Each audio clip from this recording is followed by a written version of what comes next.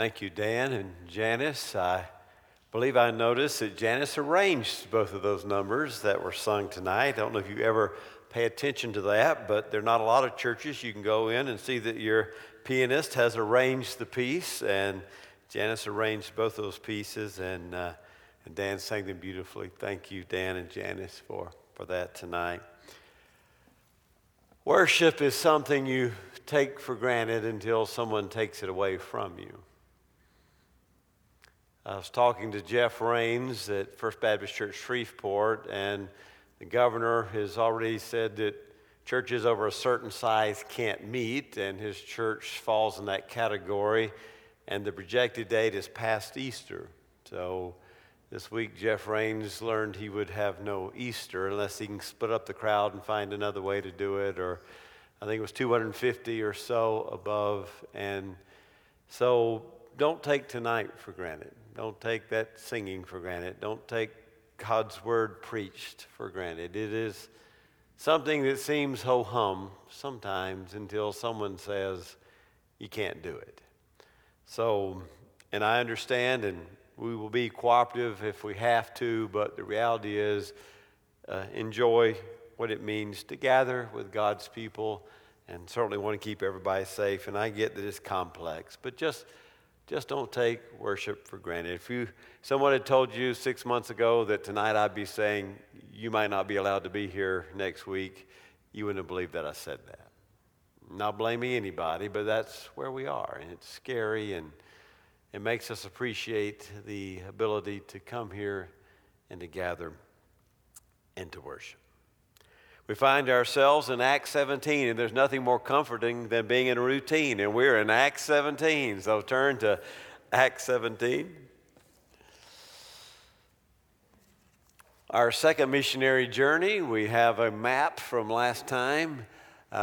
We were up at Philippi, up the top left there. Remember, there we go. Leave it right there in that view.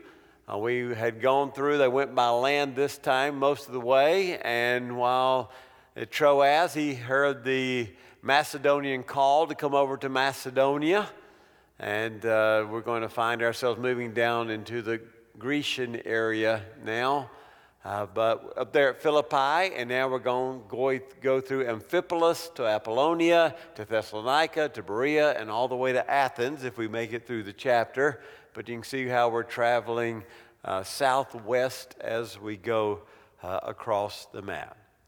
Well, Paul and Silas and Timothy in Philippi, remember there we had Lydia, the seller of purple, and we had the Philippian jailer and that family saved, baptized, start the church at Philippi.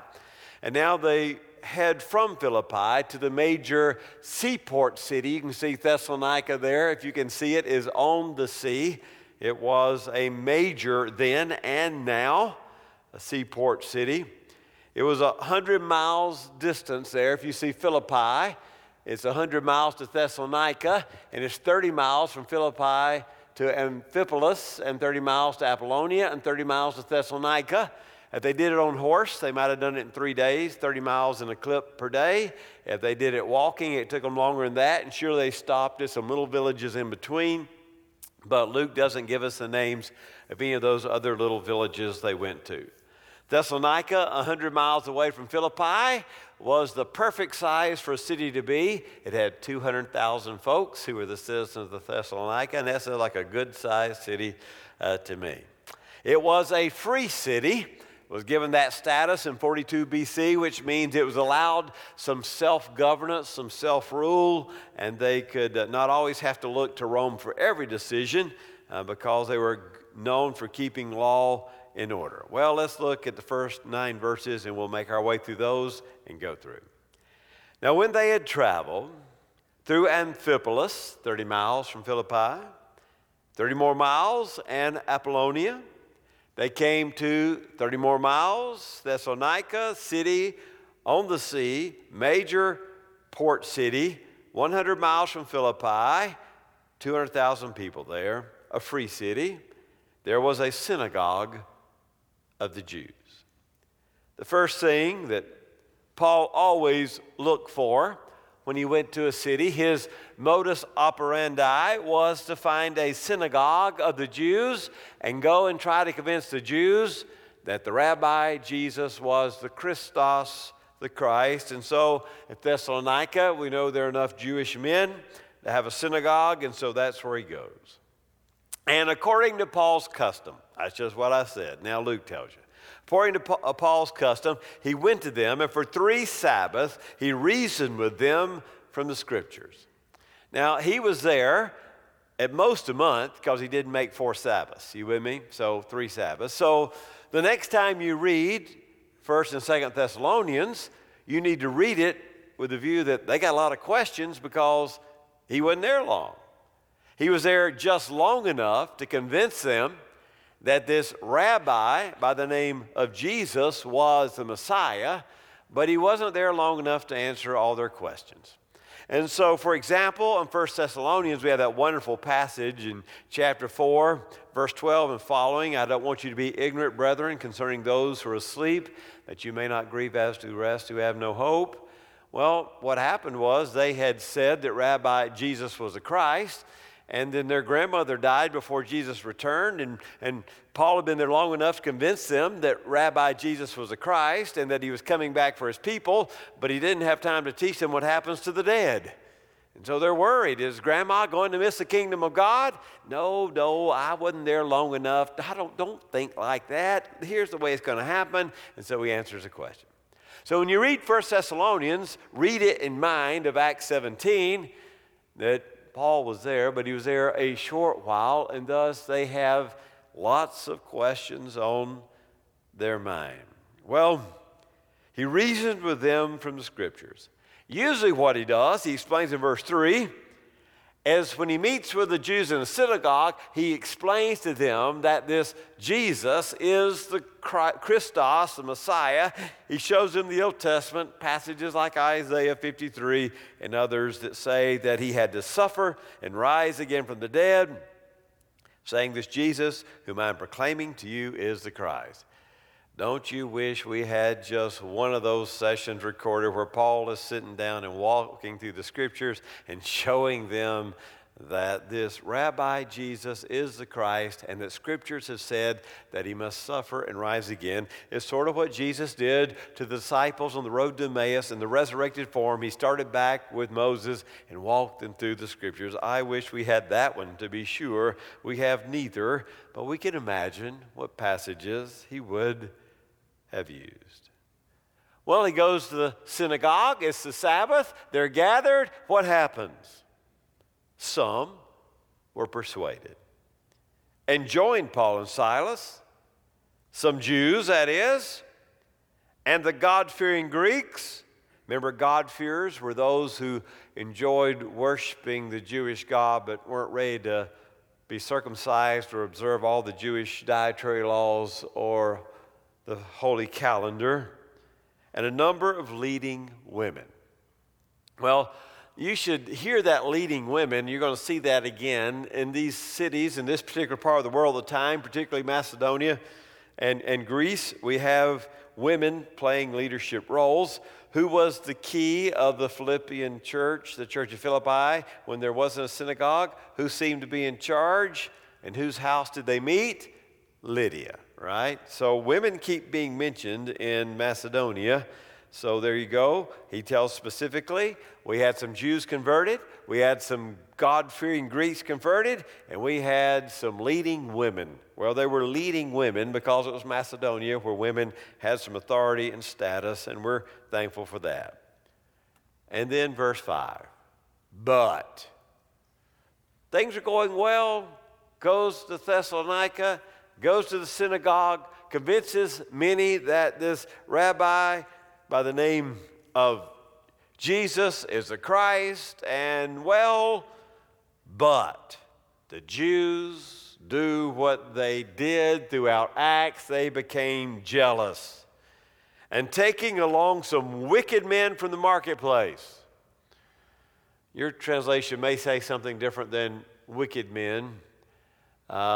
Unsavory fellows, thugs, the mob, they go down and hire some strong arms to to run Paul out of town. That's the way you put it. They found the mob of Thessalonica, those guys who will beat up anybody for a price, and said, there's the guy, go get him, run him out of town. They formed a mob. Were these marketplace thugs, and they came for Paul.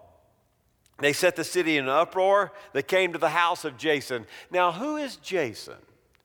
Jason, we don't know anything about Jason other than what you have right here. Apparently, he was converted. He believed that Jesus was the Christos, the Christ.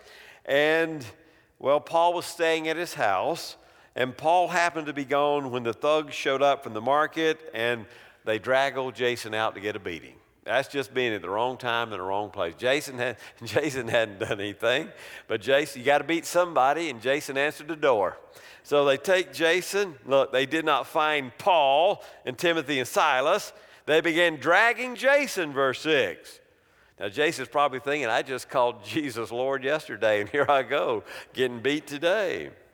Some brethren before the city authorities shouting, these men who've upset the whole world have come here also. What a great word that those proclaiming Jesus as the Christ had the power to upset the whole world. We're still trying to upset the whole world. Jason has welcomed them. That's all he did. Let them stay in his house. And they all act contrary to the decrees of Caesar, saying that there is another king, Jesus. Isn't that exactly at the trial of Jesus what was said about him? They couldn't say that he blasphemed, that he claimed to be the Christ. And so the charge, at least before Pilate, is he says he's a king. You can't be a friend of Caesar's and let Jesus go because he's acting like a new king. Are you the king of the Jews? That's the question. So, if you're a Roman citizen, you're supposed to have only one king, and that is Caesar. And so they say these guys have set the city in an uproar. They've set the world upside down, and they're claiming there is a new man on the throne by the name of Jesus. They stirred up the crowd and the city authorities who heard these things. They received a pledge from Jason and the others. They released them. Now, really, what's kind of telling is that the city authorities, Jason, will you stop doing this? Yes, sir. He's free. They kind of run Paul and company out of town. They're really discerning. They realize there's no real political threat here. And so the city authorities are discerning, and they let them go. They released them. Now, so we've gone from Philippi. We've traveled 30 miles to Amphipolis. We don't know what happened there. Spent the night at Apollonia, Thessalonica. And now we're going to go about 50 miles down south to Berea. 50 miles down south to Berea. Let's begin in verse 10. And the brethren immediately sent Paul and Silas away by night to Berea. They go by night because it's safest to escape then. When they arrived, where do you know he's going to go? To the synagogue of the Jews. You got the pattern now. You wonder if Luke's taking a little dig here in verse 11. Now, they were more noble-minded than those in Thessalonica. They were a better lot than those in Thessalonica. They were open-minded folks, noble-minded. The idea, this language here, this would have been about a 3 days journey to Berea, but the language here is they were open, they were tolerant, they were willing to learn, they were willing to listen, they were willing to hear, they were willing to converse, they were willing to have a conversation about the scriptures. They were more noble-minded than those in Thessalonica. For they received the word with great eagerness, examining the scriptures daily to see whether these things were so. Now, it does not say that they were utterly convinced. It says that they were eager. Here was Paul, a Jew, a Pharisee, giving them the teachings. He's in Berea, and they're at least willing to examine the scriptures that they know to see whether this Rabbi Jesus might just be the Messiah, the Christ, the Holy One of Israel. And so with great eagerness, they examine the scriptures. And they weren't just meeting on the Sabbath, they were doing this daily. They were so excited about Jesus might be the Christ, they gathered daily to meet with Paul. I love that, to see whether these things were so. Now, we're going to see the difference in a minute when we get to Athens. But when Paul is dealing with Jews in the synagogue, where does he start his conversation? With Scripture, with the Old Testament. Now remember, there is no New Testament. We're writing the New Testament. We're actually acting out the New Testament. Nobody's even writing it yet. These are actually the travels that are taking place. So when they're looking at the Scriptures, it's simply the law and the prophets and the writings. It's the Old Testament. And so they're looking at the Old Testament to see whether or not Jesus might be the Christ. When you're talking to a Jew, Paul begins with Scripture. When he's talking to a Gentile, they don't believe in the Jewish Scriptures. It does no good to say, well, don't you know what Isaiah says? He starts with philosophy and rational thought, as we will see when he comes to Athens. Many of them, therefore, believed. Well, look at verse 4 of 17. In Thessalonica, what happened? Some of them were persuaded. These words are chosen carefully. The Bereans are more open-minded, so it's not some of them. It's how many of them? Many of them were persuaded. Many, therefore, believed. Along with a number of prominent who? Greek what? There they are again. Can't keep those ladies in Greece in check. Greek women and men. Notice the women are mentioned first. In Macedonia and Greece, the women had some freedom, and we are grateful for that. But notice the women mentioned first, not by accident. Every time Luke tells a story, when he gives us that adversative conjunction, but something bad's about to happen or something good's about to happen, but you're about to go the other way on the river. You can be sure of that. But when the Jews of Thessalonica found out that the word of God had been proclaimed by Paul in Berea also, they came there likewise, agitating and stirring up the crowds. Those Jews in Thessalonica, they were not very nice fellows. When they found out that Paul was having success in Berea, promptly mind their own business, stay in their own city. No, they travel all the way down to Berea, and they agitate the crowd, the ones who had hired the mob, the thugs. They look for the mafia there in Berea and do the same thing, stirring up the crowd. So what does Paul have to do? Immediately the brethren sent Paul out as far as the sea.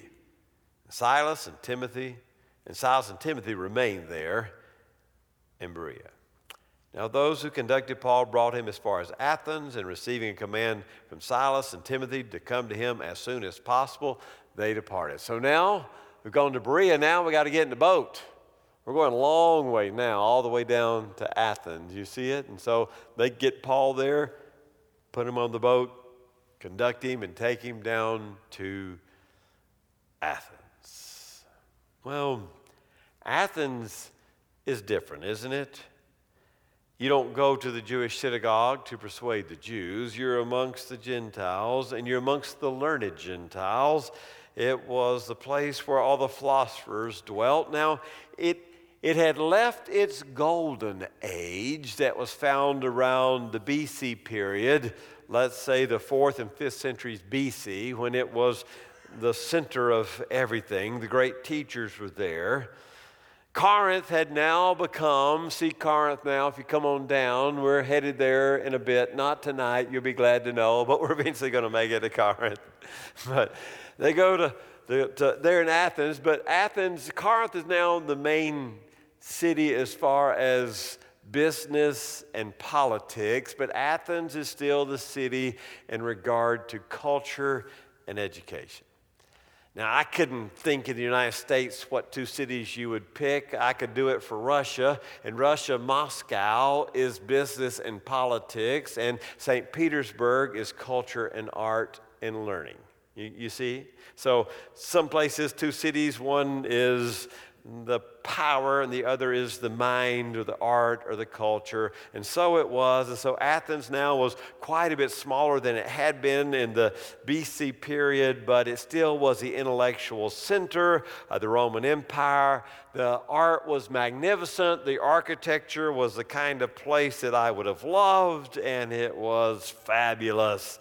And unfortunately, all this fabulous architecture was temples to gods and goddesses that I wouldn't have loved, but the buildings were beautiful. The art, in fact, often sort of portrayed the exploits of the gods and goddesses of the Greek pantheon as they were being victorious and in their battles and their conquest, and that was what was depicted in all this beautiful art. Well, you can imagine Paul being a Jew, being a monotheist, believing in only one God. Now he's entered a city, and there's all these temples and all these altars to all these different gods and goddesses, and the Jews are against the idols and how distasteful it would be to Paul. It was absolutely overwhelming for him to see all these places of worship and altars to the city. Look back at verse 16. The city full of idols. So, notice verse 16. Now, while Paul was waiting for them at Athens, waiting for his missionary companions, Timothy and Silas, his spirit was being provoked within him. He was upset. He was beholding the city full of idols. He was reasoning in the synagogue with the Jews and the God-fearing Gentiles. So on the Sabbath, he does go to the synagogue and reason with the Jews. But his everyday event is not the synagogue. It is in the marketplace, isn't it? It is in the agora, this center, this hub of Athenian life, the marketplace. And there all the philosophers gathered, the Epicureans gathered. That was a major school, and the Epicureans were thoroughgoing materialists. Everything came from particles of matter, and there was no life beyond this life. Resurrection of the dead would not have appealed to them or been a thought on their mind. And this life was all that there was, and once you died, you were dead. And they didn't say that gods didn't exist, but the gods really were totally indifferent to anything taking place in humanity. And then you had the Stoics there. Look at verse 18. Some were Epicurean and some were Stoic philosophers. So you had the Epicureans, though materialists, you live, you die, the gods aren't that important. And then you had the Stoics who, well, they had a more lively view of the gods than the Epicureans. They believed in a divine essence and presence. They were actually pantheists, meaning that there was this divine principle in matter and divine principle in humans. And we all had this sort of central thing called logos, which was why we have John 1 in the beginning, was the logos, this idea of this cohesive, rational principle that kept the entire cosmos ordered together. And the humans could realize their fullest potential, the Stoics said, when you live by reason, when you live by the Logos. So, verse 17. He's reasoning in the synagogue with the Jews, the God-fearing Gentiles, the marketplace, the agora, every day with those who happen to be present. There are also some Epicurean and Stoic philosophers who were conversing with him, and they were saying, what would this idle babbler wish to say? What in the world is he talking about? Idle babbler is literally translated seed speaker. In other words, he's talking about strange stuff about dead people coming alive in the body. Now, that would have made sense to no one. No one. For the Epicureans believed when you were dead, you were dead. And the Stoics believed that your spirit was like a bird in a cage, your body was a cage, and when you died, it left and was set free, and none of them in the Greek philosophy schools would have thought anything about a corporal bodily resurrection. That was the strangest thing they had ever heard, and so they called him a seed spreader, a babbler. It's the idea of a chicken in the barnyard, doesn't know what he's talking about, just pecking on seeds, pecking on some here, pecking on some there. What is this, Paul? He's a seed speaker. He's pecking around like a chicken. He's indiscriminate what he's saying. We have no idea what he's talking about. The bodily resurrection was a new thing to them.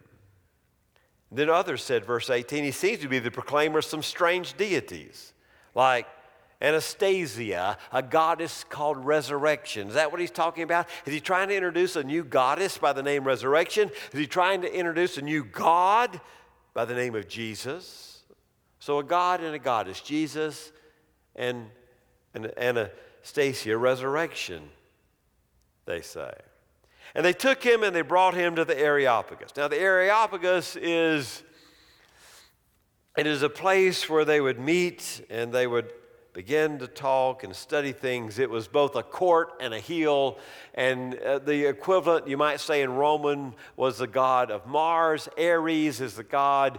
So the Areopagus, it was the heel of the god Ares, or your King James Version calls it Mars heel, because that's the Roman equivalent here. And Paul begins there before the court. Now, it's not that he's in trouble and he's not on trial, but they met every day. Now, we got any professors in here? We can make fun of you just a little bit, but that's what universities do. They just sit all day and talk about new ideas. The rest of us have to work, but they gather and they talk about new ideas, and that's what they did. Men of Athens, they gathered together at the Areopagus, and they met every day because they wanted to talk about new ideas.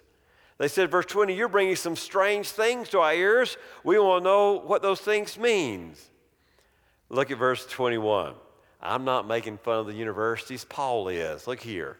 Now, all the Athenians and the strangers visiting there used to spend their time in nothing other than telling or hearing something new. They're writing journal articles and things that don't matter and nobody's going to read, because that's what you do when you're in Athens.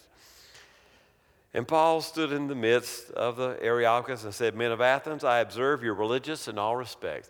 Now, when you start a speech with somebody you're trying to convince, you start with a point of what? Contact. I can tell you guys are religious. Man, look at all these temples. Look at all these altars. For while I was passing through and examining the objects of your worship, I also found an altar to the inscription to an unknown God. And what you don't know, I'll tell you about. I'll tell you who that God is. Now, the story goes that the Athenians had had a plague a long time ago. There we go. And they prayed to be relieved from the plague. And when they were relieved from the plague, they took a herd of sheep and they let them loose. And wherever the sheep sat down, they sacrificed the sheep right there and named a god or a goddess. They were thinking every god or goddess because the plague was over. And they ran out of gods and goddesses. So they just said, well, we're just going to sacrifice this sheep right here to a what? Unknown God. Well, this God you don't know about, I know about, and let me tell you about him, he says. What you worship in ignorance, verse 23, I proclaim to you the God who made the world. Now, you can't begin with Jewish scriptures if you're talking to a Gentile philosopher. You start with what? Creation. Because we're here, and how did we get here? You don't know, but let me tell you. The God who made the world and all the things in it, since he is Lord of heaven and earth, he does not dwell in temples made with hands. You've got all these temples, but the God who created all this, he doesn't dwell in temples, neither is he served by human hands as though he needed anything, since he himself gives to all life and breath to all things. And he made from one every nation of humankind to live on all the face of the earth, having determined their appointed times and boundaries and habitations. I'm talking to you about one God. They would have no idea like that. They had so many gods and goddesses. There's one God who created. He needs nothing from you. He's made all the nations and set the boundaries. And they should seek God. Perhaps they might grope for him and find him, though he is not far from each one of us. For in him we live and move and I still like the King James here, and have our being. And even some of your own poets. Now, that's Erastus or Cleanthes, which one of their poets is being quoted there. He not only made a point of contact, he goes back and quotes one of their poets that says, there is a God in whom we live and move and have our being. Being then the offspring of God, we ought to think that the divine nature is like gold or silver or stone. It's not like that. An image informed by art or thought of man. But having overlooked the times of ignorance, God now declared that men that all everywhere should repent. Now he's gotten to preaching.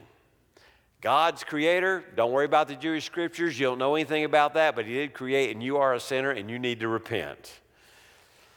Because he has fixed a day in which he will judge the world and the righteousness to a man whom he has appointed, having furnished proof by all men by raising him from the dead. And they start laughing. There he is, back to that goddess of resurrection. What is he talking about? The resurrection from the dead. We were here last Sunday night with a room full talking about the importance of the bodily resurrection.